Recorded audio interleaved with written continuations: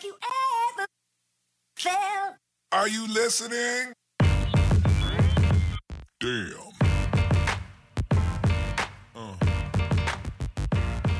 Yeah. We are in the building. Roy Mack with my right-hand man, Calvin, a.k.a. Cash. Straight cash, homie. And you know how we do it, man. This is, correct me if I'm wrong, every single Sunday afternoon. We bring you the best in sports. This is just our point of view, man. Hey, it's just our thoughts. You dig what I'm saying? We about to jump right into it. Cash, what's good? What's up, people? It's your boy Calvin in the house. You know what time it is. Yes, sir. Correct me if I'm wrong. Hey, man, let's get right into it, man. You know we got to go first, man. Oklahoma, Ohio State, man. That was a big game of the day. Well, let's get into it. All right. What were your thoughts, man? Just watching that game. What did you take away from that? Because I didn't expect, the big homie Urban Meyer to kiss the baby in that type of fashion. I mean, 3 points. No points in the first, 3 points in the second. 3 points in the fourth. I mean, they look pedestrian offensively, man. Just tell me what you thought about that matchup. The funny thing about it, because you brought up Urban Meyer, is that if you remember last week, he was talking a little bit greasy about some of these other coaches, right? So he was talking greasy. Listen, it was the game of the weekend, right? It was the marquee game. And I'm going to be 100% honest with you. Ohio State laid an egg. They just straight up laid an egg. You know what I'm saying? Yeah. They came out there. So if you're watching that game, it looked as though Oklahoma was the team that really was playing with a chip on their shoulder, something to prove. You know what I mean? It wasn't that – this wasn't the Ohio State team that I thought I was going to see. I'm going to be 100% honest with you on that. Right. Well, let me say this. Yeah. Let me say this, though. I mean, Baker Mayfield was in the Heisman Trophy conversation, right? So clearly he's a top player in the country in college football. Here's what I believe. I believe Ohio State came in there, right? And they laid an egg in the sense of it was almost like Ohio State looked at Oklahoma and thought, yeah, they're ranked number 5, but we don't really believe they got the type of talent to match up with us at Ohio State. They're at home, right? Columbus, Ohio. They're number 2 in the country. Ohio State was probably looking ahead to Alabama as if the season had already been decided. Or maybe they were looking to Michigan, man. But I really felt they overlooked Oklahoma. And if you don't know Ohio State, and Urban Meyer should know, Oklahoma, unbeknownst to me, they continue to get top athletes to come to the University of Oklahoma. So they have the horses. I believe Ohio State underestimated the type of talent that OU has, and ultimately they looked unprepared. They kissed the bait. Yeah, that was the problem, right? Was them looking unprepared. When I say I didn't expect for them to look like that, I didn't expect for them to look so unprepared. I'm watching the game and I'm like, dang, you know what I mean? Like, what's going on? Urban Meyer was over there looking for the answers. Hey, right. real talk. I was like, hey, man, Eddie George is not walking through that door. You know what I'm saying? Yeah, Ezekiel Elliott is gone. Right. Ezekiel Elliott is not walking through the door, my dude. So, yeah, it was a rough day. But let's fast forward. Let's fast forward to the end of the game. The game's over. Oklahoma wins it. And then Baker Mayfield grabs the OU flag. You see, did what? Baker Mayfield grabs the OU flag, runs from the sideline to midfield, waves it a few times, right? And then, bam, plants the flag right in the middle. We're not talking about. I'm watching it right now. I'm watching it. Hey, listen. Let me say this. My biggest takeaway from this is that no one's offended, right? Do you gotta remember, Roy, this is the same NCAA that said that if you're open in the open field, right, and you start celebrating, they're counting you down on that point.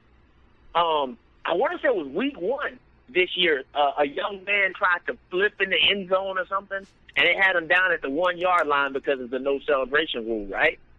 But no one was outraged that Baker Mayfield took the flag, the OU flag, and planted it in the middle of the O in Ohio, in the horseshoe. In the shoe. Like, wow. And listen. Wow, it was no backlash. The announcers were cool with it. It was kind of some chuckles, and I was like, okay.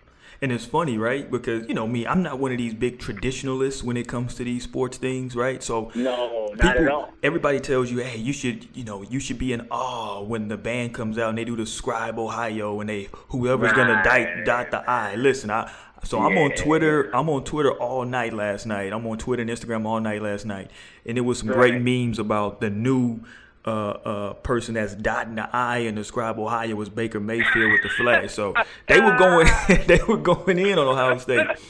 They were going in on. Listen, to your point though about the outrage, right? I'm fine with no one being outraged. My only thing is understand right here now on this show, on this platform, right? Correct me if I'm wrong. This is our platform. So what we're going to do now is we're watching. We're watching to see if anything else happens and it's some fake outrage. Now I got to start holding people's feet to the fire. See, my thing is, and this is what you will learn by listening to us in terms of, at least my thought process behind these things. I don't have a problem with the kids doing, different things. You know what I mean? I'm fine with where everybody having fun. My problem comes with the selective outrage, and that's the exact word I want to use, is selective outrage. So selective outrage. Right. I'm writing that down now. Yeah. So nobody is upset right now, right? With what with what Baker Mayfield did. I thought it was hilarious personally. What I want to make sure that So what I want to make sure that happens now is that the next time somebody does something after a game, I don't need anybody to come out and be the outrage police. You dig what I'm saying? So if we weren't outraged by Baker Mayfield, everybody, let's just kick back and chill then.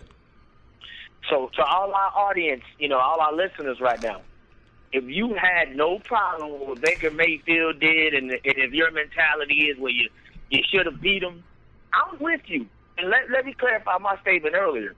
I actually don't have a problem with Baker Mayfield, and I don't personally have a problem with the non-outrage. But what I witnessed in the past is outrage. So now I'm a little perplexed how the inconsistencies, as Roy was stating earlier, right? The selective outrage. So again, we love it. Baker Mayfield, keep your collar popped, young man. Keep doing your thizzle.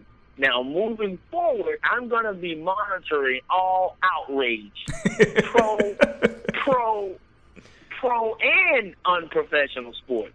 Make no mistake about it. Right. We're going to give it to you real. You know what I mean? And when I see the media with their little fake outrage, I'm on my training day, Denzel Washington-ish, right? I'm putting cases. I'm putting cases on you. You dig what I'm saying? That's what's going to happen. Well, you got to be consistent. You have to be consistent. If you're not outraged about this, because for me, Roy Mack, I don't know about you, but for me, this is as egregious as it gets in regards to tradition and the unwritten rules. He planted that flag. The OU flag was planted, Roy, in the middle of the horseshoe. Wow. Right, and see, so let me let the people know, right? First and foremost, you're listening to Correct Me If I'm Wrong with Roy Mack and Calvin. We come to you every single Sunday afternoon. Holla at us. You can catch us on podcasts, catch us on our YouTube channel. Holla at us every single Sunday afternoon, man. We bring it to you. But one thing you have to know about this particular platform. This platform was created not because we like talking sports, but it was created because of the coverage of sports, right? And not absolutely right. And so when we say the coverage, we're talking specifically about things like this fake outrage and these quote unquote unwritten rules. It's little slick little stuff that people do and say in the media. And on this platform, we're gonna hold your feet to the fire. You dig what I'm saying? So we're not coming out here just to go in on any particular person specifically. Nope. But just understand, man, we on some Santa Claus stuff, right? We taking a list and we checking it twice. You dig what I'm saying? So I'm checking it twice. You dig? Make no mistake about it. Because see, my thing is specifically dealing with, these kids in NCAA, be it basketball or football. See, what you can do when you come with this selective outrage, you can create an atmosphere in which now you can paint a guy in a certain light, right, based on one incident. And we've seen this over and over again. to where something happens and you paint a kid in a certain light based on the over coverage of something that happens. Take Jameis Winston, for example, right? He had the incident. I was just about to say that. This young brother got a refill at a restaurant, and the story came out that he stole, a drink from a restaurant. Brother couldn't get a refill. He was stealing crab legs, apparently. I mean, this brother had a hefty appetite, right? But they were trying to make this guy a 4th-round draft pick. They were saying this guy was a character guy. And I did my research. Whenever you start telling me that someone's a bad character, I just go and look at the public records. Jameis Winston has never been arrested. Jameis Winston has a 0 criminal record. Right. Jameis Winston was a 2-sports All-American at Florida State. I mean, what else? And from all accounts, Roy, you've heard this, and people continue to say this, his leadership and his energy is second to none. Right. And if you watch that Hard Knocks, you'll know exactly what I'm talking about. Exactly. So when I see, like you said, the selective outrage about Jameis, I remember a guy called Jameis Winston a POS, and he said he didn't like him. And so instead of me getting loud with him and getting into a big argument, I said, whoa, sir, a POS? I was like, please explain the events that leads you up to being able to call a 19-year-old kid a POS. The guy immediately apologized and said that maybe he was a little, on edge about the way that he, described Jameis's character. But I honestly don't blame this man, right? Because if you listen to the commentary behind Jameis Winston's name, all you've heard was things that agitate people. You heard nothing but bad things about a guy like Jameis Winston. And let's see if this same rhetoric gets spewed about Baker Mayfield. Right. And again, one more time, just to reiterate, it's not that we have a problem. We don't have any issue on this platform with Baker Mayfield. But no, sir. We're just going to monitor the coverage. His swag. I like swag. I love the swag. Yeah, let's turn it up. So let's talk about another guy in college who plays with a hell of an amount of swag, right? The reigning Heisman Trophy winner, Mr. Lamar Jackson, put on another great performance yesterday against North Carolina. Went for 393 yards passing, 3 touchdowns. And then just to make sure that he did a little bit of everything, 132 yards on the ground and another 3 touchdowns for a total of 6 touchdowns by this kid, man. Wow. Human highlight reel. Definitely for me, if he stays healthy and, obviously when, they check off all the check boxes in terms of wins, he'll win the Heisman again. There's no one in the country that rivals what Lamar Jackson is doing in that system. And to be honest, right now, there isn't any other really exciting players in the country. I look forward to seeing Lamar on a much larger stage to kind of solidify the number. So let's keep it a buck here, right? So let's keep it a buck, because here's what the national conversation is going to be about Lamar Jackson. It's going to be about the conference that he plays in the competition, right? Absolutely. So let's talk about it. Let's talk about it. Rightfully so. Right. So I'm looking up their schedule right now, Louisville. Mm-hmm. So they just played Carolina.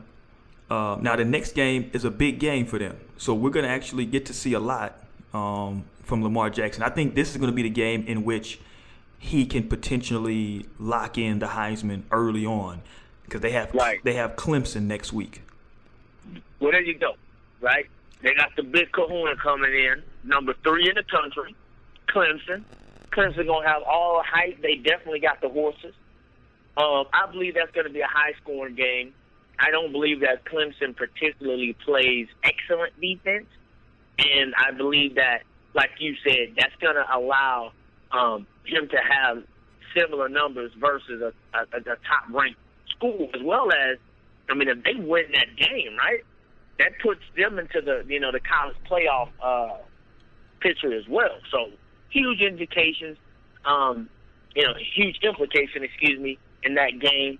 That's a game to watch for sure. Right, and so they have Clemson next week, and then the next game where they have a big-time opponent is October 21st. They play at Florida State. So those are the two games Yep. that really stand out on their schedule. So Absolutely. what do you think if they win those two games? I don't see them losing to Kent State. I don't see them losing to that great Murray State team. No disrespect. I don't see them losing to Wake Forest or Syracuse or the last game of the season at Kentucky, that football powerhouse. So I don't see them losing any of those games. So if they run the table, Mr. Lamar Jackson and Louisville, do they get in the playoff? Oh, absolutely. They absolutely get in the playoffs. They won't run the table. And here's why. North Carolina, right? So with all the great stats you just gave me about the big homie Lamar Jackson, they allowed North Carolina to put up 35. I mean, we were talking about it earlier. They had to score 20 points in the fourth quarter to really pull away from North Carolina. North Carolina was up 28-27 coming into the fourth. That leaves me cause for pause. The week before, they scored 35, but Purdue scored 28. So Lamar Jackson's numbers look incredible. Those are beautiful numbers. I would love to have those numbers on NCAA football, right? On the video game. The problem is that I look at their defense, and their defense almost gave up 70 points in 2 games. So Clemson might score 80. No doubt. And so I can, first of all, I mean, I think it's obvious, right? I got Clemson winning that game.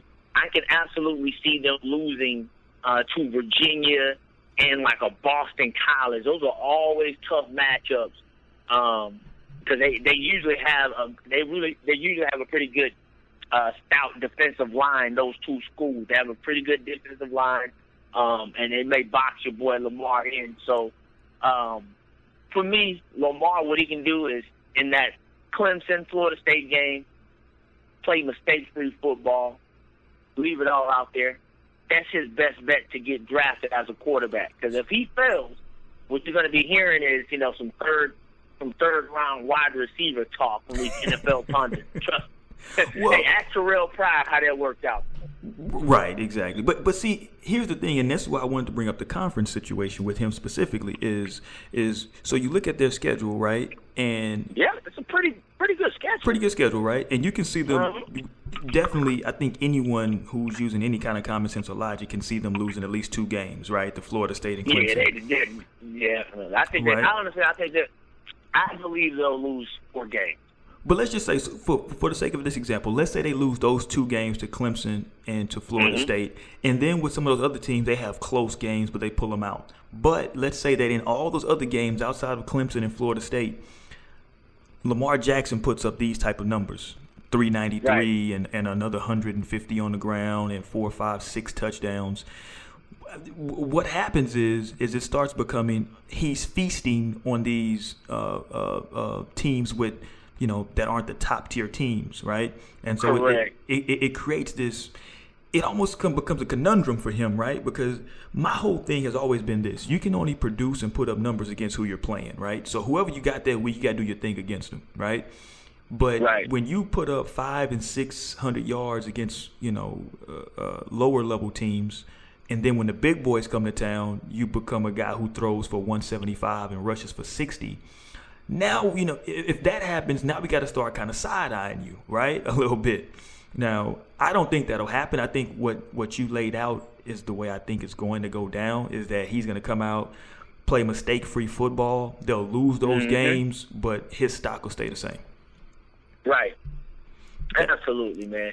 And here's what I think, right? I think Lamar Jackson is not going to be taken like top 5 quarterback. And obviously it depends on who got the pick, et cetera. But typically, when I look at guys like Lamar, I think of a guy named Pat White, who was in a very West Virginia, situation. right? West Virginia? Yes, sir. And they had explosive there. That was an awesome team they had back in the Gap. But I think about a Pat White.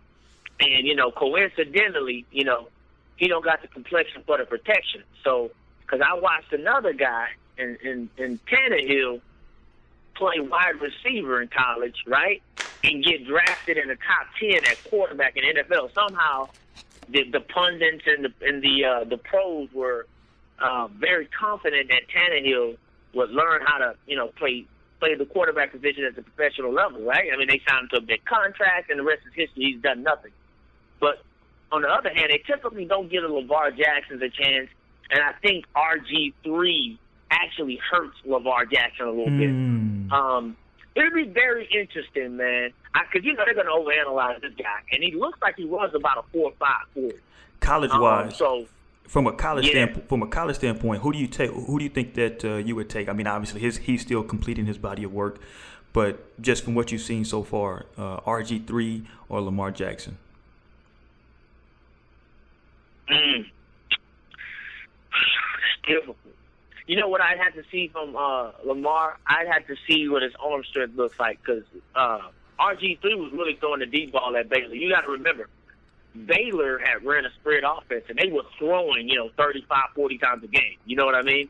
So it gave me confidence that RG3 could throw the ball a little bit. Now, I know Lamar, he's almost 400 passing yards, but I have to really look at, what type of offense they're running, how many vertical passes he's throwing, right? Right. Are they just, are they dinking and dunking it, which is fine too. But in order for me to be confident, I'd have to see him throw, because RG3, man, what he did, it was Baylor, and I think Louisville has been better in football than Baylor's been just historically. And that's a great question, man. That's a great question. Well, because both are similar, right? And a lot of people forget. That RG3 has well, I don't know about now, but at the time he had world-class sprinter speed. Like, that's Absolutely. not me. That's not me just talking. That's fact. He had world-class sprinter speed. He broke the Big 12 100-meter hurdle, 110 hurdles in high school. So he broke the Big 12 record when he was in high school. Right. So, I mean, But hold on. Speaking of Baylor, his alma mater, they actually lost yesterday. They lost to the University of Texas at San Antonio in football. In football. And I didn't even know the University of Texas at San Antonio still had a football team going. I'm sorry, people. I don't really keep up with San Antonio. I didn't know y'all was still playing football in San Antonio. I thought y'all was just Spurs and, a bunch of Riverwalk talk. So, yeah. Yeah, so I mean, is this where Baylor is? They're 0-2 on the season now. And that includes a loss to UTSA. I mean, UTSA, Baylor. So here's the deal, and this is just real talk. After knowing what Baylor's gone through, and I hate not looking these numbers up, man. So correct me if I'm wrong, but there were over 54 counts of rape reported, right, on Baylor's campus during the Art Browse era. Mm-hmm. So, Roy, you a father of two beautiful girls. I don't think you're sending your girls to Baylor. You can correct me if I'm wrong, though, but I don't think you'd want to send your girls to Baylor knowing that history. Let me say this. It's not the first school we're going to look at. You know what I'm saying? Right. That's not on the top of our list. You dig? Right. So you see what I'm saying? No, real talk. So now you got to think that way. And then, and me as a father, if I have I'm not a father yet, but if I'm thinking like a father and I have a son, first of all, Baylor's not a program anyways to be sending your kids to for sports. Basketball has been consistent lately. Well, let's be real, right? Baylor's still in all their glory. If I could send my son to a school in Texas for football, Baylor still would have been bottom on that list. And now with this, cloud hanging over their head, it even makes it less likely for me to want to send my child to Baylor. So I said all that to say this, is that, Baylor was never truly established. I believe that the RG3 hype, built that stadium and, they were quote unquote on the up and up, but I don't know if they were really on the up and up or they just had a good run. Yeah, I mean, you know what I mean? No, yeah, I'm with you. Because you got to have an establishment of an established recruiting class, meaning every year we know Baylor's going to be getting some top 25 talent, and I'm not sure if Art Browse stays there if they do or not, right? It's still Baylor, it's still Waco. I know these young kids, they love the social media, and I do too. You know, they like to get it popping out there. You ain't getting it popping in Waco. I'm sorry. It ain't popping in Waco. Hey, what you got against Waco, my dude? Hey, listen, when I was young, man, it was a little guy by the name of David Koresh. And, you know, and listen, to all the people who had family involved in that, RIP, God bless you. So I don't mean to make light of David Koresh, but I remember being basically, you know, traumatized by that entire situation when I was a youngin', when I was a shorty, right? And so ever since, when I think of Waco, I think of that situation. And, you know, just not an attractive environment for me, man. Well, you know, a lot of people kind of poking the bear a little bit, no pun intended. They do refer to Waco as Wacko, Texas. Right. Hey, listen, that ain't me saying that. You dig what I'm saying, Right. Waco? I got a lot of love for Waco. Isn't the I mean, if I'm going through my R&B, old school R&B groups in my brain right now, the group High Five. There was a group High Five. You remember High Five? Yeah, I don't know. I definitely remember. Aren't they High from Five. Waco? I don't know why this popped in my head, but I think they're from Waco. The group High Five. That's interesting. Yeah. And listen, if they're from Waco, I hope they're not saying that out loud. You know, hold on, High Five. They say y'all from Houston, man. Won't nobody know the difference. Don't do it. You know, listen, you know, High Five. Hopefully, you know, listen, I don't want to throw shade on High Five. I like High Five. I was gonna throw some shade on High Five and talk that issue about High Five. I mess with High Five, man. They are from Waco, Texas. Oh, you just looked it up? Yeah, man. They had that joint back in there. I like the way, right? That was my joint back in the day. Yeah, man. Oh, Shout yeah, out. it was a joint. Shout out to High Five. But anyway, man, let's keep it rolling. Let's jump into the NFL, man. So everybody now officially is going to be playing their Week 1 games today. The Thursday night game was the Patriots, or the Kansas City Chiefs at the Patriots. It was supposed to be, the way that everybody had built it up, it was supposed to be this big showcase game for the Patriots. And 19-0. yeah, the Chiefs kind of came to town and kind of squashed that whole thing. Right. It was 19-0. You know, they were best. Yeah, people were talking about it going because they added so many great pieces in the offseason. You know, they went out and got Gilmore, who's a Pro Bowl corner. They have a Pro Bowl corner on the other side. They got a Pro Bowl safety, right? Defense was supposed to be shored up. So let me say this. They did lose their starting linebacker. See, there's the devil in the details. The Patriots were winning that game, right, going into the fourth quarter. They lost their starting linebacker, and that's when the rookie from Kansas City really went off and exploited the fact that the Patriots lost, you know, their starting guy in the middle. So, and unfortunately for the Chiefs, they lost their starting superstar safety, Eric Berry. But sometimes, man, people, you know, they just go crazy, and this is why we're here, right? Correct me if I'm wrong. This is why we're here. right. We're here to kind of piece everything together because ESPN will start talking about how, or the big media, sports outlets, they'll start talking about how, you know, the Patriots are done and you know, what happened. But they never talked about the fact that the Patriots got exploited because they were missing their middle linebacker. Andy Reid saw that, and so he started running plays for the young running back Hunt to the new linebacker that was subbed in, and you know, he kissed the baby. So, you know. Listen, don't let facts get in the way of a great story of Tom Brady losing and Garoppolo should probably start next week because that's what we're going now with media. It's less about fact and more about headlines, right? No, that's real talk. So, any doubt in your mind that the Patriots still win the AFC East? Listen, let me ask you this, rhetorical. Who did the Patriots play in the AFC title game last year? The Houston Texans. Yeah. The Houston Texans were the team that the Patriots had to face in the AFC. Think about that. We're both from Houston.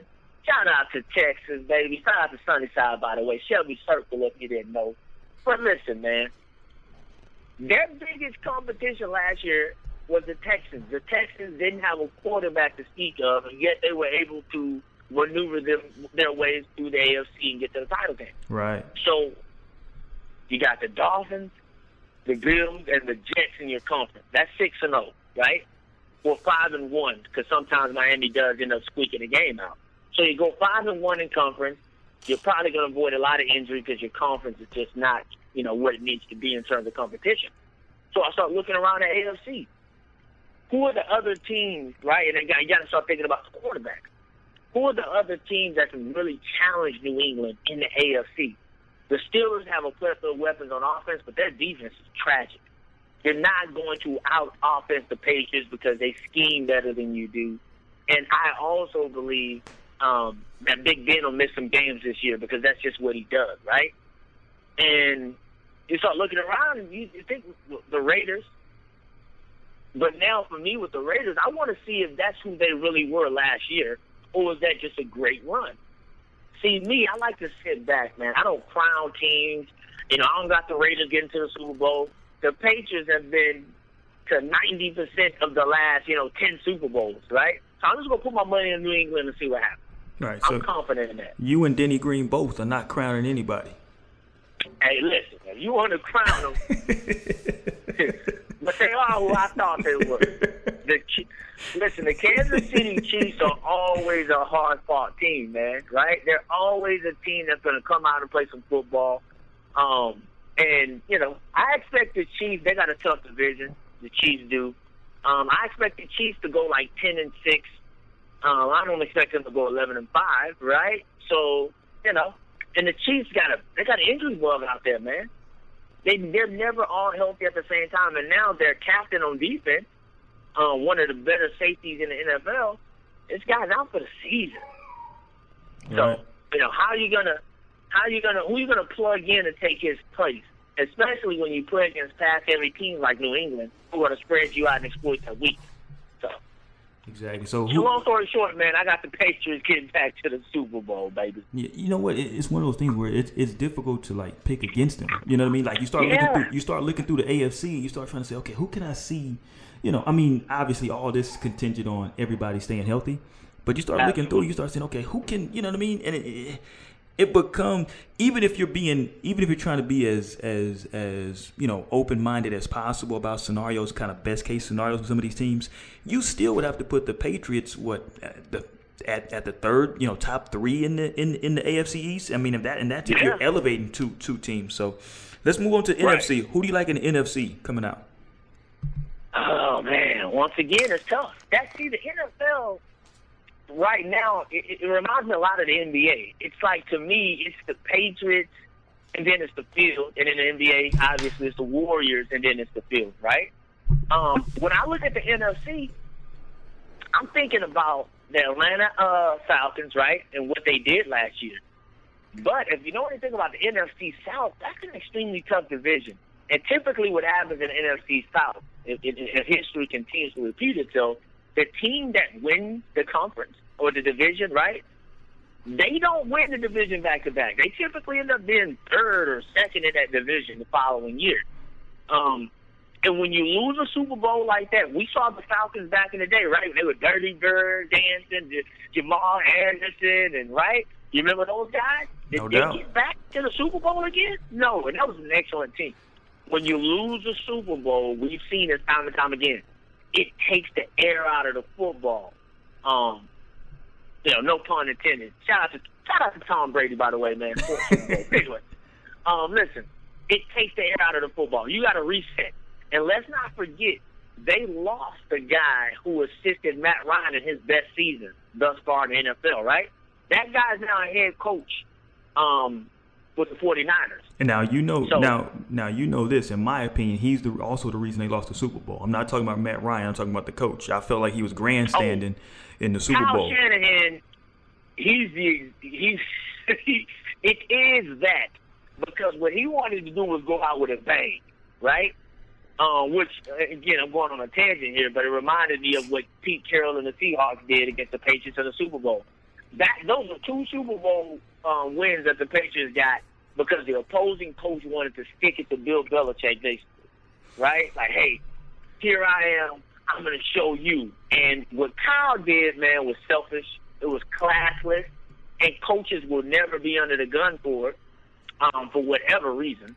No one ever talked about how these coaches, they talk about players being selfish and all that stuff, but what Kyle Shanahan did in that Super Bowl was selfish, and it lost the Super Bowl. You know what it makes me? Bottom line. You know what it makes me think of? I know right now ESPN, they have those 30 for 30s, which I enjoy. I do enjoy the 30 for. Well, most of them I enjoy. But when I see stuff like the last few Super Bowls that the Patriots won, you know what it makes me want them to bring back? Remember those shows they used to have that top 5 reasons you can't blame? Absolutely. And so that was beautiful. Yeah, I used to enjoy those because there were always these things where somebody was trying to figure out who's to blame. It would be like the top 5 reasons you can't blame those 1990s Bills for not winning the Super Bowl and things like that. Yeah, they really need to come up with like a top 5 why you can't blame the Falcons or maybe not even the Falcons, but Matt Ryan specifically for losing that game, and then also for the Seahawks. Because both times you look at it, okay, those games are basically over. All you gotta do is put the nail in the coffin, and they can't get it done. So, but let me just make sure though, I'm with you. I'm with you on your analysis so far. NFC South though, that in my opinion, that's the best division in football in terms of competitiveness. Oh man, 3 MVPs. You got Drew Brees, Cam Newton, and who am I missing? Drew Brees, Cam, and Matt Ryan. Yeah, Matt Ryan. Yeah, 3 MVPs. Has this ever happened in a division before? I don't think so. We have to go back and definitely take a look. Yeah, I mean, and you know what, you can argue. I mean, even though at this point, right? At this point, my man Drew Brees is getting a little bit long in the tooth, but you can argue that all the other two definitely are still in their prime. You can still argue that Drew Brees is right at his prime still. I mean, hell, you got Tom Brady playing at a high level last year at what 38, 39 years old. So, I mean, you got 3 MVPs still, 2 definitely in their prime, 1 still relatively close, and then don't look now, but coming up is my dude Jameis Winston, who I watched a lot of Hard Knocks this year, and listen, this is just my opinion, right? Hey, hold on, Roy. Yeah. Hey, listen, this is why I get the information. Drew Brees is in his prime, and I'm going to tell you why. He played 16 games last year, completed 70% of his passes, threw for 5,200 yards, 37 touchdowns to 15 INTs. I mean, hey, listen, hey, I don't know what you like in terms of numbers. Well, listen, I'm with you. I'm with you. He's in his prime. Now, his team isn't in their prime. Now, the only reason I was hedging my bet on that a little bit is because you'll get these a-holes who'll come out and say, well, how can he's such and such age? So, but no, I'm with you.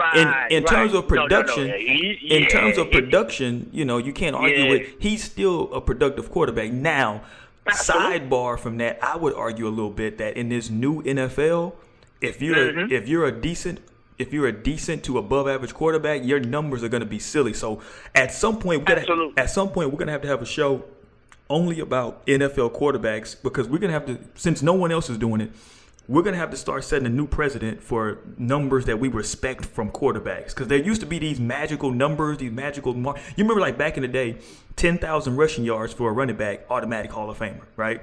Right. So now, right, and so it was like that for these quarterbacks as well. It was these certain numbers, but now you remember like 5,000 passing yards back in the day. It was like if you get anywhere near that, it's like automatic MVP. Yeah, you're automatic MVP. And it was because of the attempts per game, right? Exactly. They've gone up drastically. It's like basketball out there. Exactly.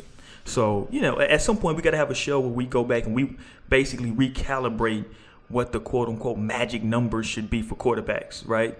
But, yeah, I mean, we'll have to. That division is crazy. And as I was saying about Jameis Winston, if anybody watched Hard Knocks and you still, don't like Jameis, then you just don't like him. You know what I mean? You just don't like him. You know what I mean? Hey, listen. I told you this a long time ago. I was having, just for anybody who doesn't know, if you don't like Kobe Bryant, turn off the podcast, turn off the YouTube right now, because I'm going to talk about my man Kobe Bryant. That's my dude. Kobe Bean. The Bean, Bryant. right? The Bean. So I was in the barbershop. This is years ago, right? This is during Kobe's MVP run. This is when, this is probably after the MVP year. This is right before this is the season of the first championship without Shaq. So they had just got Powell and those guys. How many rings does Kobe have? Five time. How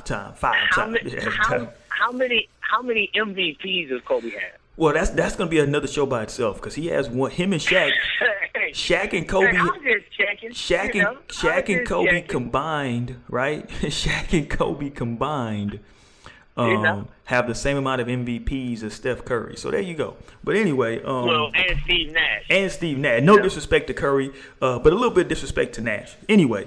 Matter of fact, a little. I don't want to throw too much heat towards Steph Curry, but we'll wait till basketball season. And I got some heat for them too. But anyway, I do believe that Steph Curry deserve both those MVPs. We gonna have that discussion in a few months, and I'll tell you why. I'll correct you and let you know exactly why you're wrong in a few months. But anyway, so I'm talking to somebody. I'm talking to somebody about Kobe, right? And he was telling me that he didn't like Kobe, yada, yada, yada. So I'm giving, Kobe's rundown, how he's having this crazy year. You know what I mean? He's 81 points, and I'm going all through all this stuff. And it got to the point in the conversation to where, he just didn't have anything else to come back with. And he just ended it by saying, yeah, well, you know what? I just don't like him. Well, there you go. There you go. Because once it comes to the point to where, you just don't like him, well, you didn't like him to begin with, right? You just don't have it. Right. It's no... At this point, if you don't like Jameis Winston, it has nothing to do with on the field. This is a guy that, for whatever reason, you just don't like him, right? But I'm watching that Hard Knocks, and I'm watching a guy who, as a young dude, is a leader. He's interacting with the young guys. He's studying his playbook. Remember, that was a big knock. That was always a big knock on other guys. Right. On a lot of young guys, it's, they don't know the playbook, or they didn't come from a pro-style offense, or this and that. He's that's the perfect word. He's engaging with his guys. His guys seem to really like him. And on a side note, the funniest thing ever to me is how quarterbacks are built. And I'm not looking at how quarterbacks are built. You dig what I'm saying? But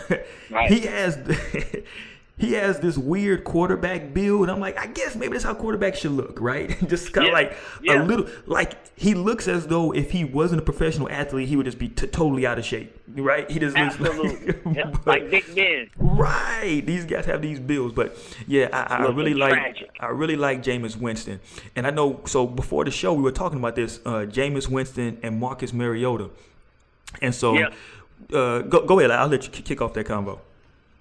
No, and look, let me go back right quick because we kind of skipped over the NFC, right? So let's back step, right? My bad. Let's back step because I remember hating listening to people get to a topic, and I was like, I was waiting for the answer, and then they go on this rant about other stuff, right? So we're gonna correct our mistake, baby. Correct me if I'm wrong, right? No doubt. So looking at the NFC, I got the Atlanta Falcons in terms of just the pure talent.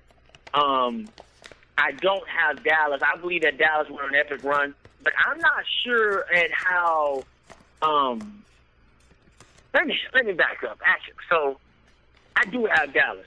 I have Dallas out of the Falcons. Now with Dallas, I'm looking at Dak, and I'm like, is Dak Alex Smith? Right? Is he Alex Smith 2.0? Which may not be a bad thing, in terms of the majority of the season, right? Control the offense, control the ball, blah, blah, blah, blah. The problem becomes in the playoffs when you start facing, the Matt Ryans, Aaron Rodgers, the Cams of the world, guys who can put some numbers up, right? The Russell Wilsons. And then you start saying, okay, Dak, can Dallas trust Dak to push the envelope a little offensively? That's what I'll be looking for this year in Dak Prescott, right? Can Dak really push the ball down the field? Are they going to call those plays? Well, and the old saying is right? After we get you a full season, now everybody, quote unquote, has tape on you. That was always the old saying. Slump. Right. Sophomore slump. Right. Exactly. Is supposed to be, near, if you will. Right. So we'll see. So, long story short, in the NFC, man, I'm still looking at Atlanta like that. We'll see how valuable Kyle Shanahan was, right? So we're really going to find out. So you're looking at a repeat right now? No. I'm just looking at Atlanta as one of my top NFC teams. Gotcha. I'm looking at Seattle. I love Russell Wilson. But at some point you got to give me a pick though. You got to give me a pick. Well, hold on. Let me go down. I'm gonna go down my people. All right, go ahead, man. Let me ask you this: is the question you're asking who's gonna come out of the NFC? Period. Well, you gave me who's going to come out of the AFC. So. Well, listen, that's a lot easier though, right? The AFC don't have. Because look, I just told you the NFC South had three MVP quarterbacks.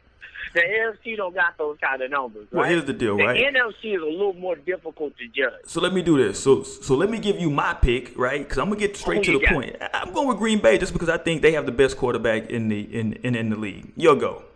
Okay. I make it real simple. I'm gonna go with Green Bay. I think they got the best quarterback. You know what I'm gonna do, man? I'm gonna go with Seattle. They got a weak conference, right? Do you trust Pete Carroll? No, I do not. I listen, when you call a slant on a goal line in the Super Bowl and you got Marshawn Lynch back there, I cannot trust you. But I trust Russell Wilson, and I do trust that defense. And I'm looking at the entire NFC as a whole. I don't trust that Matt Ryan's going to have a repeat year, to be honest. And I think that, and I was saying this earlier, when you lose a Super Bowl, it takes something out of you. And I felt like Matt Ryan maxed out last year. He's a returning MVP. I still don't. When I see Matt Ryan, I don't think NFL MVP. Hold on. So tell me what you do think. I think Matt Ryan is closer to Matt Stafford than he is an NFL MVP. Well, hold on. Hang on. Was it Matt Stafford like one of like up there for MVP this past season? Oh no. He wasn't up for MVP. But he did just sign the highest contract in NFL history per year. I thought that he was. I thought people were throwing his. I thought people were throwing his name around as a possible. Hey, listen. Since we keep it real on this show, if you're white and you're a quarterback, and you can, throw up some good numbers, your name's always going to be tossed around in the MVP conversation, right? I mean, so I'm not, I think they talked about Andy Dalton being an MVP at some point, but I digress. So what'll happen? Just on a sidebar, they're gonna timestamp that, and so I'm gonna go back to that timestamp because that's when the people gonna start getting at you in the comment section. But go ahead though. Go ahead. Hey, I love it. Hey, come at me, bro. Come at me, bro. That's what I love. I want to hear the trolls tell me something different because when Cam Newton, was, 99% of the offense. Hey, listen, Cam Newton was 99% of his offense.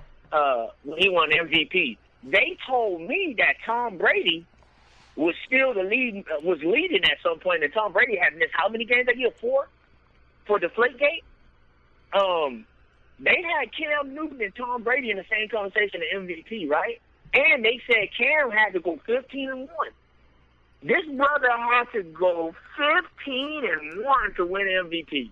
Basically, he had to be perfect. So listen, man, those are the standards for us, right? And the standards for the Matt Staffords of the world is, hey, man, just keep doing what you're doing and we'll toss your name out there. So, yeah, listen, is Matt Stafford an MVP type quarterback? No, right? That's reserved for the bosses. Is Matt Ryan an MVP type quarterback? No. And I think you saw that in the Super Bowl when the game was on the line. Matt Ryan started listening for the coach to tell him what to do, right? If you're my MVP quarterback, Roy, and I'm in this huddle with you, and I'm looking you dead in your eye, and you waiting on Kyle to tell you what to do, man, that's tough. That's tough for me. Matt Ryan, he's not a rookie quarterback. He's been in this league for over a decade. So, to me, Matt Ryan still doesn't command a team. I think he's super talented, but the Falcons are loaded with talent, and Kyle Shanahan had an excellent offensive scheme last year. So does he have the? With all that being said, I got Russell Wilson, baby. Does he have Matt Ryan? Does he have that Peyton Manning syndrome in big games? No. Let me ask you. Big game on the line. You got 2 quarterbacks to pick: Matt Ryan or Peyton Manning. Who you taking? Matt Ryan. I've never seen a quarterback. I think I'm still going Peyton, man. I think, and I know all his playoff disasters. You lose the Super Bowl to the Saints when you should have won it. Listen, but that's Hank Baskett's fault. Hold on. That's Hank Baskett's fault. Recover the onside kick, sucker. Hey, whoa. I'm not going to sit here and let you recover an onside kick, man.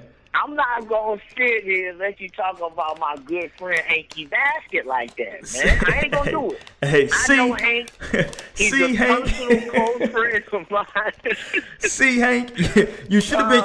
You should have been listening to the special teams huddle instead of trying to be on reality shows, man. You out here trying to be on reality shows. You should have been listening to the huddle, homie.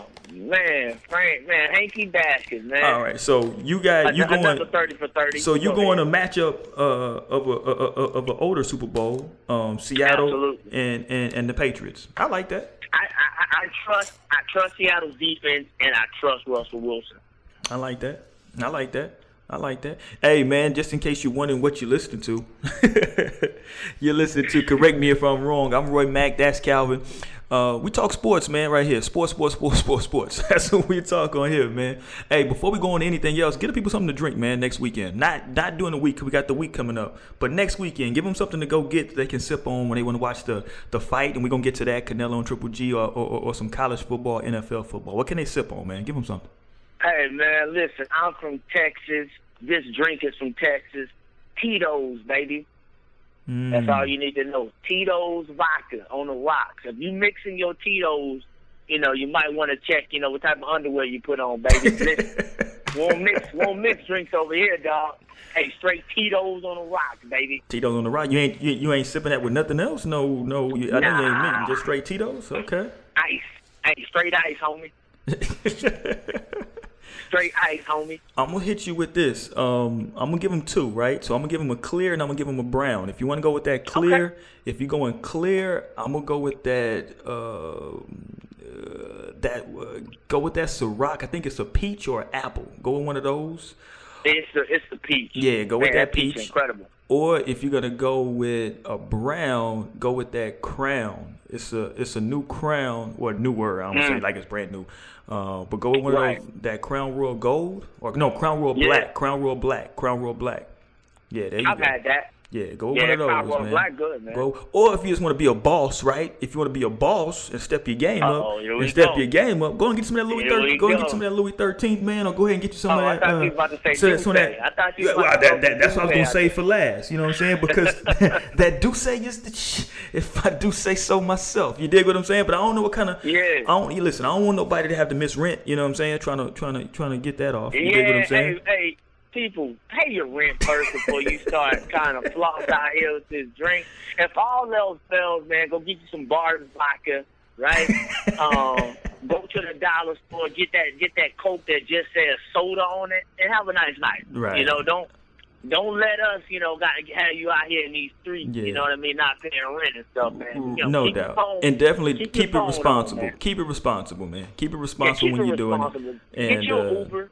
Man, definitely get you an Uber. Much cheaper than a DUI. Much cheaper. Yeah, get you an Uber. Cheaper. Get you an Uber if you're out here sipping, man. But yeah, that's a little something for y'all to drink on, man. And again, not during the week, man. Go to work, but on Friday when you get off, go ahead and copy something, man. Or maybe Thursday. I don't know. I don't know if you want to get your stuff, but yeah, copy something, man. But yeah, man. All right, let's jump back into it, man. So you want to talk about Jameis Winston and Marcus Mariota? Now these are two dudes that I wasn't really thinking about in terms of comparing. But we were talking before the show. We were getting when I was kind of getting everything set up. My stuff was a little janky over here today, but you brought those two up in a comparison. Right. And let's say this: they don't play anything alike. By the way, it is funny because stereotypically, the black quarterback is supposed to be the guy out there running around and scrambling, right, and making plays with his feet.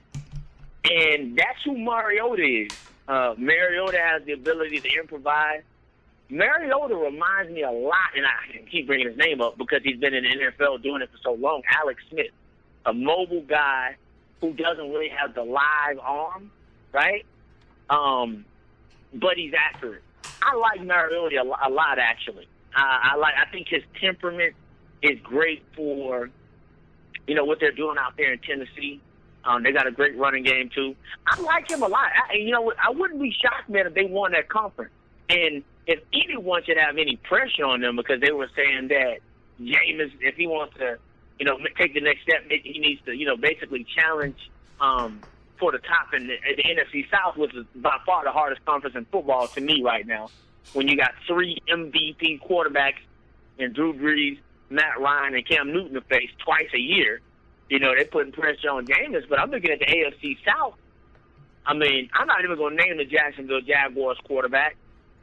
Tom Savage for the Texans, who is now a rookie, and Deshaun Watson. You know, that's just in, by the way. Deshaun Watson has officially replaced Tom Savage as the starting quarterback in Houston, right? Now, is that do you think that's going to be official, or was that a one-game thing? Oh, no, listen. I've never seen in the history of sports where you take a first-round draft pick quarterback, insert him in the second half, and then yank him for the next game. I've never seen that. All so this is official. All right. And look, and it's Tom Savage, right? So it's no doubt. No doubt. No doubt. Yeah, like, why would you go back to that? But I digress. So the point is that you look at the AFC South, Andrew Luck's not going to play 16 games. And even when he's healthy, he's making terrible decisions with the football. You got Deshaun Watson, rookie quarterback. He's going to have his struggles. And in Jacksonville Jaguars, you got number 00 over there. That's what I'm calling that quarterback in Jacksonville until they give me a real starter. I'm calling that quarterback 00, right? So I'm looking at Mariota, and I'm saying to myself, let's talk about it. Marcus Mariota, for me, is absolutely on the hot seat right now. And people, don't go crazy in the comment section. I'm not saying they should get rid of him. When I'm saying hot seat, I'm talking expectation. Because there hasn't been any clear-set expectations set for Marcus Mariota, but there has been for Jameis Winston. Now, the brothers and sisters in the chat, y'all can figure out why there's expectations on Jameis Winston and not Mariota. And please don't troll me with this, well, he was the first overall pick when the other guy got picked right after him. So miss me with the top pick. Every first-round pick is that team's first overall pick as well. So don't tell me because Jameis Winston's the first overall pick, he should have more pressure. Why hasn't there been a clear-cut expectation for Marcus Mariota? I don't know why, Roy, but correct me if I'm wrong. Since we trendsetters, right? I'm gonna set the expectation. No doubt that Marcus Mariota better lead these Titans to this conference title. I'm not saying they need to make the playoffs. The AFC is difficult. But what I'm saying is I need them to be 10-6 this year minimum, and they better win this conference. I'm setting clear-cut expectations because I really like Mariota a lot. He's done well in the NFL. They aren't talking about how well these two are doing. I don't know why, but these young men, Jameis and Mariota, are doing great. And listen, I like them both, man. They don't play alike. They don't have the same type of game, which is cool because you really get to see two different contrasts and styles be successful in the NFL, right? No doubt. I'm looking at Mariota's last year, right? 95.6 quarterback rating. You know, great rating for a young quarterback. 3,400 passing yards. 26 touchdowns. Just 10 INTs, right? Now, I don't know what's going on with all these fumbles, Mariota, but, you got to get it together. And I know he runs a little bit, right? He did have, 349 rushing, 5.8 a carry. So, a couple touchdowns, but, you got to hold on to the football, young fella. Unreal. But I like what Mariota brings. I like his dynamic. And as far as Jameis Winston's concerned, I really just like Jameis' upside. But I do think it's difficult, man. You're in a conference with 3 MVPs. I don't know, I don't know if their roster is built like that right now. Who Jameis reminds me of? I'm gonna name a guy. Yeah, I was gonna ask you. Yeah. Who does he remind you of? He reminds me of Dante Culpepper when I see him play. When I see him, I think Culpepper had a stronger arm, right? Mm-hmm. Which is saying a lot, man. Culpepper was unbelievable. Yeah, man. right. So when I say that, for those of you who don't remember Dante Culpepper, listen, man, do your Googles. You can't tell people do their research no more because research is Google for these cats. So do your Googles. Yeah. You did? And now what I will say is that unfortunately, NFL MVP. well, that's all you need to say, right? He had a fall off once the injury started, and I think some of that was because of his weight, not maintaining his body. Yep. But I really do see a lot of Dante Culpepper when I see him play in terms of like their movement. Now, one thing I've told you this before that I love about Jameis Winston is his ability to forget about the previous play, right? Yeah. And my conjecture was always that I thought that came from him playing baseball. Because baseball, if you've never played baseball before, it's the ultimate sport where you literally got to forget about what happened last. If you're playing pitcher, if you're a pitcher and you just gave up a home run, you got to forget about that and get to the next at bat. If you're a guy who plays the field and bats third or bats fourth, listen, you can have 3 strikeouts. It's a new at bat. You got to forget about all that and move on to this specific at bat and play this one. So, I've always thought that was from his baseball years, which is a great thing to have. So his ability to have a short memory, i.e., what's my man's name? Eli Manning.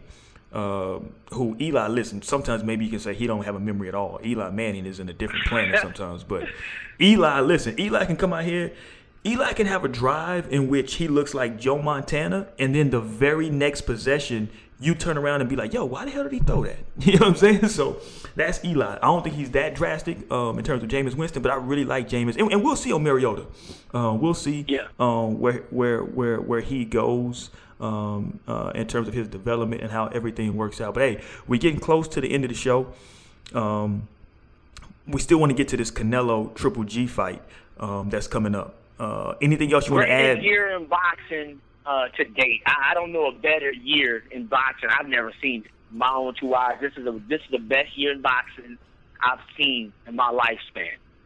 Yeah, I mean, listen, what you've had this year. Minus the Conor McGregor Floyd fight. Well, and listen, we were on another platform before, so you can possibly look up that and hear about what we were talking about with Conor and Floyd when that whole thing was going on. But listen, this year, to your point, has had a little bit of everything in boxing, right? So you've had the spectacle in Conor and Floyd.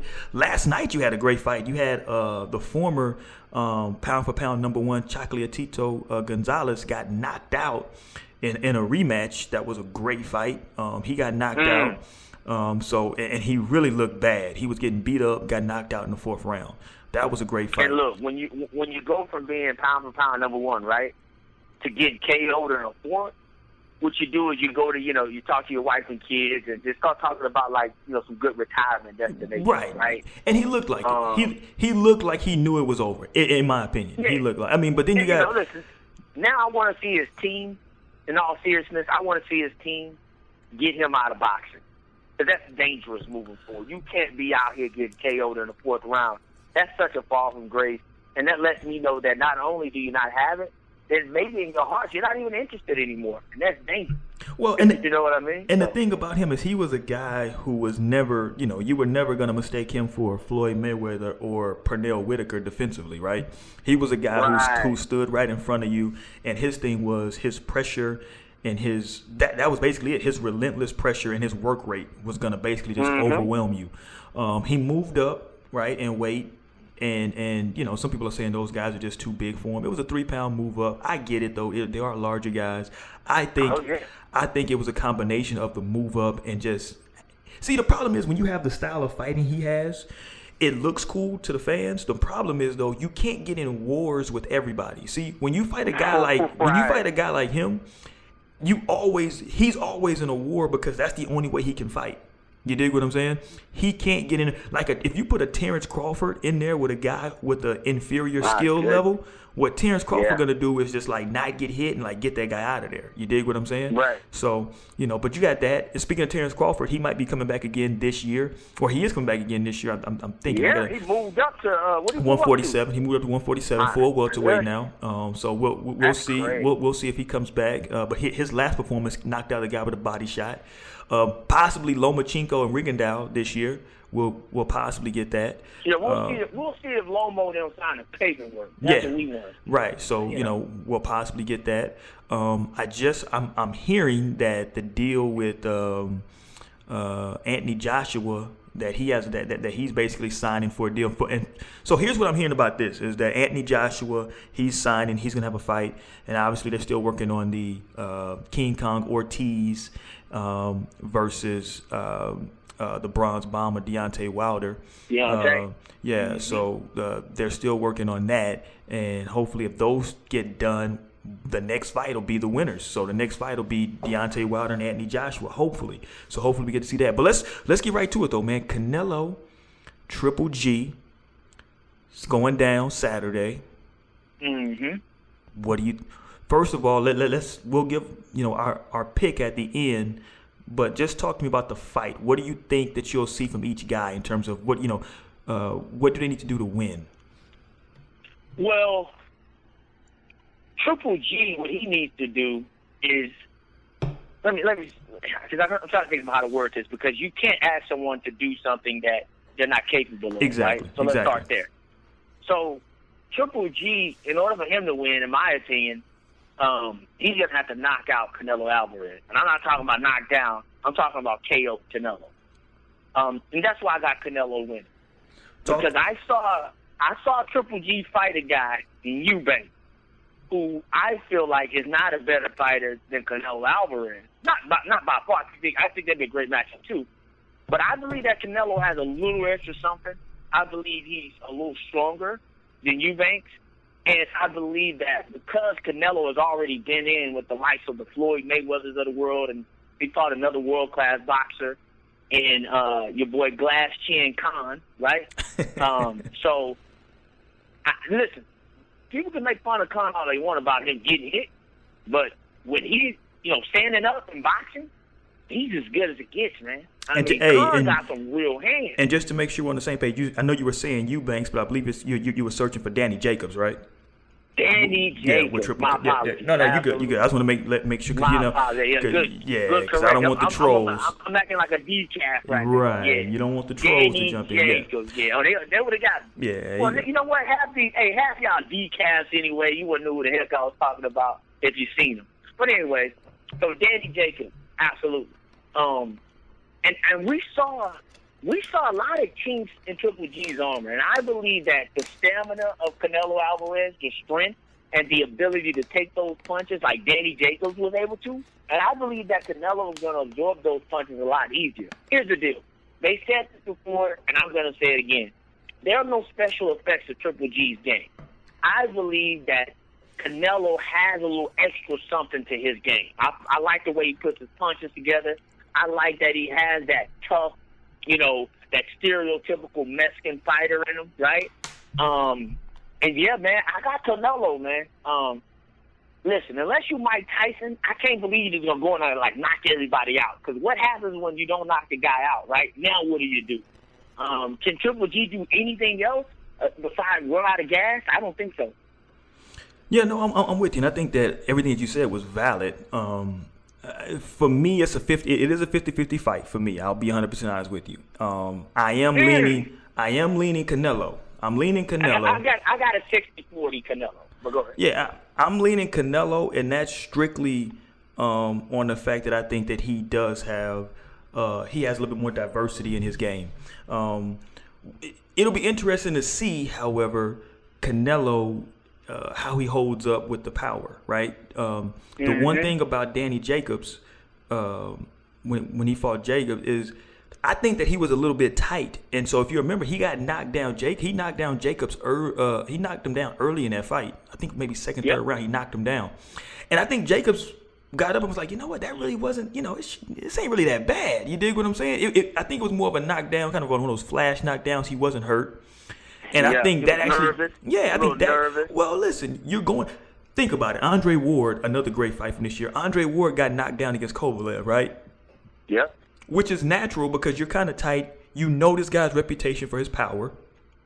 The guy hits you with power, right? He hits you with something. You know what I mean? But after you test that power, you feel it. You're like, okay, well, this you can cool. absorb it a lot better. Right. So we're gonna have to see because listen, truth be told, we haven't really seen Canelo really hit. The one fight where I think that he got hit was against Kirkland, but he ended up knocking Kirkland out in Houston. I was there at that fight. For me, the toughest fight for Canelo is another Canelo fight that I was at. I've been at a handful of Canelo fights. Was when he fought Austin Trout. A lot of people don't remember that fight. He knocked Trout down in that fight, but I thought Trout did some really good things. Now, with that being said, Austin Trout is a big guy for his weight class in terms of height. Right. But I like Canelo. I think that if he can take the power, I think Canelo can get him out of there. Just because I think Canelo's hands are a little bit faster. And I think he has a little bit better foot movement, which is not saying a lot because Triple G doesn't really move. And that's the good thing about this fight, right? Is that both guys are going to be there to be hit.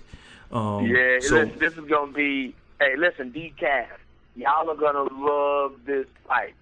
And listen, I know it's not being pumped up as it should be on social media because of the fallout from the Floyd-Conor McGregor, wrestling match, right? But make no mistake about it, this fight is a must-see fight. Listen, it's as close to a mega fight as you're going to get. You're talking about two guys who are really just going to come in there, guns blazing. And make no mistake about it, they're both title holders. Let's be clear here. We're not talking about two bums fighting. We're talking about guys who are, pound for pound list. So I'm excited for this fight, man. Again, best year in boxing I've seen to date. Unbelievable year of matchups.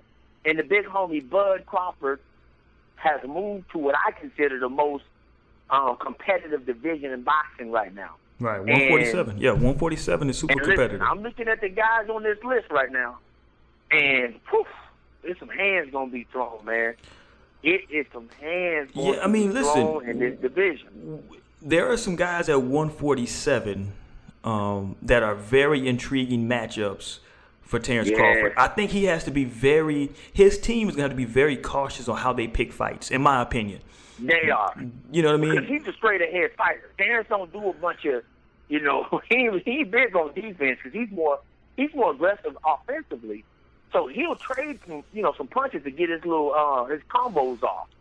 And when you're moving up in weight class, you don't want to be trading with certain guys, man. Yeah, so we'll see. And just a side note on the Canelo Triple G thing, listen, a lot of people think that once this fight is over, that basically lets everybody knows who's the supreme fighter in the middleweight division. I would say not so fast, my friend, right? On some Lee Corso-ish. Who you got? Listen, waiting in the wings after this fight for them is a little guy by the name of, it's two of them, but Charlo, right? Listen, my man. One? I get them confused, bro. Listen, don't get me started. Listen, don't get me started, right? So. Yeah, but you probably talking about Jamel, though. Listen, he's a straight. Listen, both of them are nice, right? But obviously, there's one that's better than the other. And I think, in my opinion, the winner of this fight, if they really want to get it on, the money. Now, let's be honest, right? This is boxing, so the money would be in a rematch if this is a good fight. If this is a good fight, right. If it goes 12.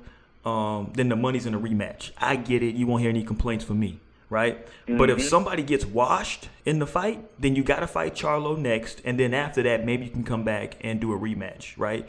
But if somebody gets washed, I don't think that we want to see that right away. Let's let that breathe for a little bit. Here's the deal. Triple G does not want any part of Charlo. Let's be clear. Hey, listen, I agree with you. He wants no parts of Charlo. I agree with you. I don't think he does either, man. But hey, let's ready to get up out of here. Before we do, let's do two things. Let's do one thing. I'm gonna cut it down. I was gonna do something else. Let's just do one thing, man, before we get out of here.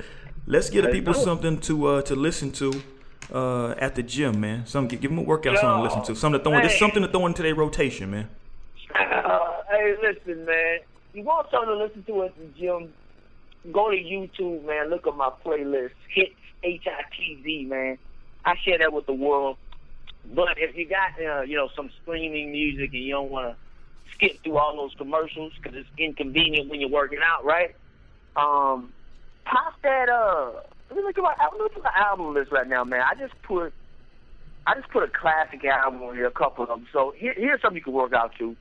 That 2 Chainz, Pretty Girls Like Trap Music. What an album. Shout out to Titty Boy.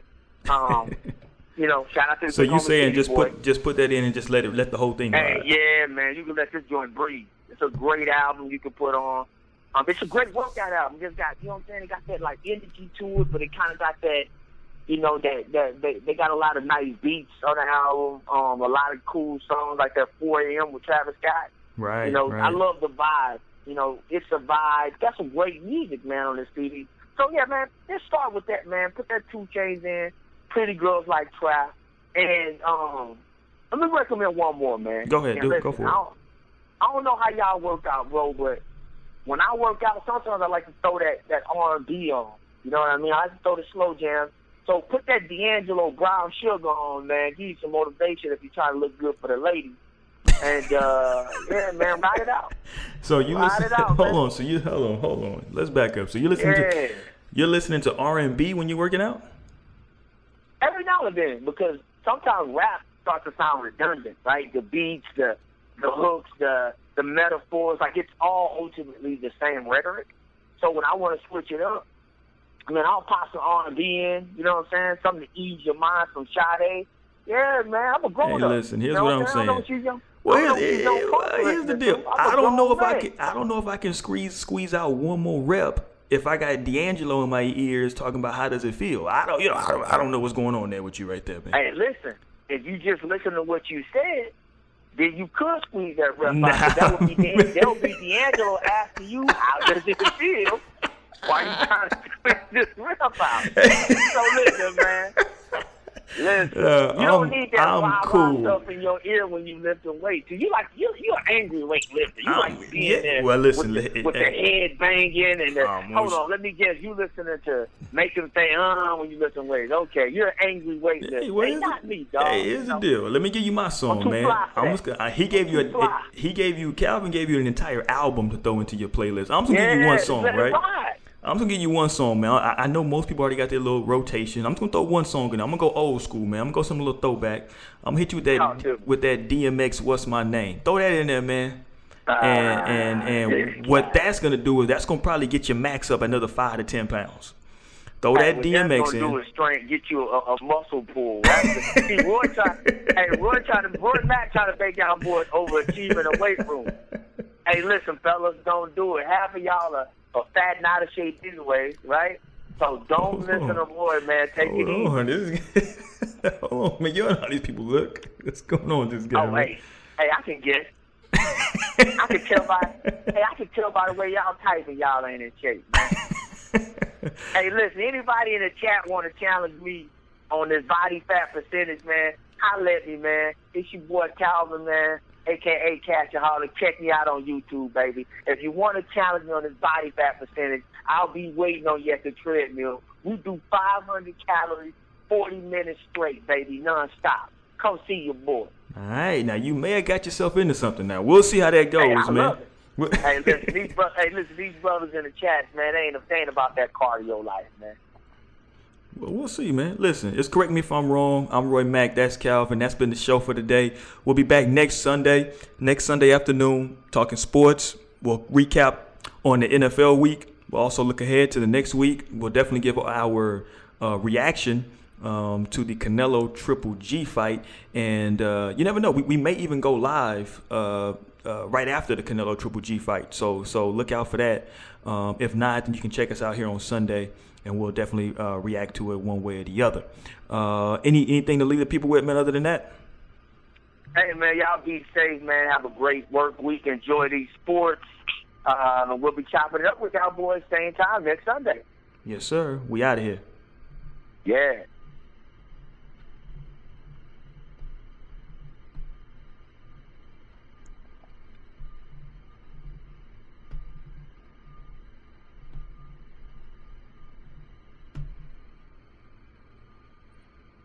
All right,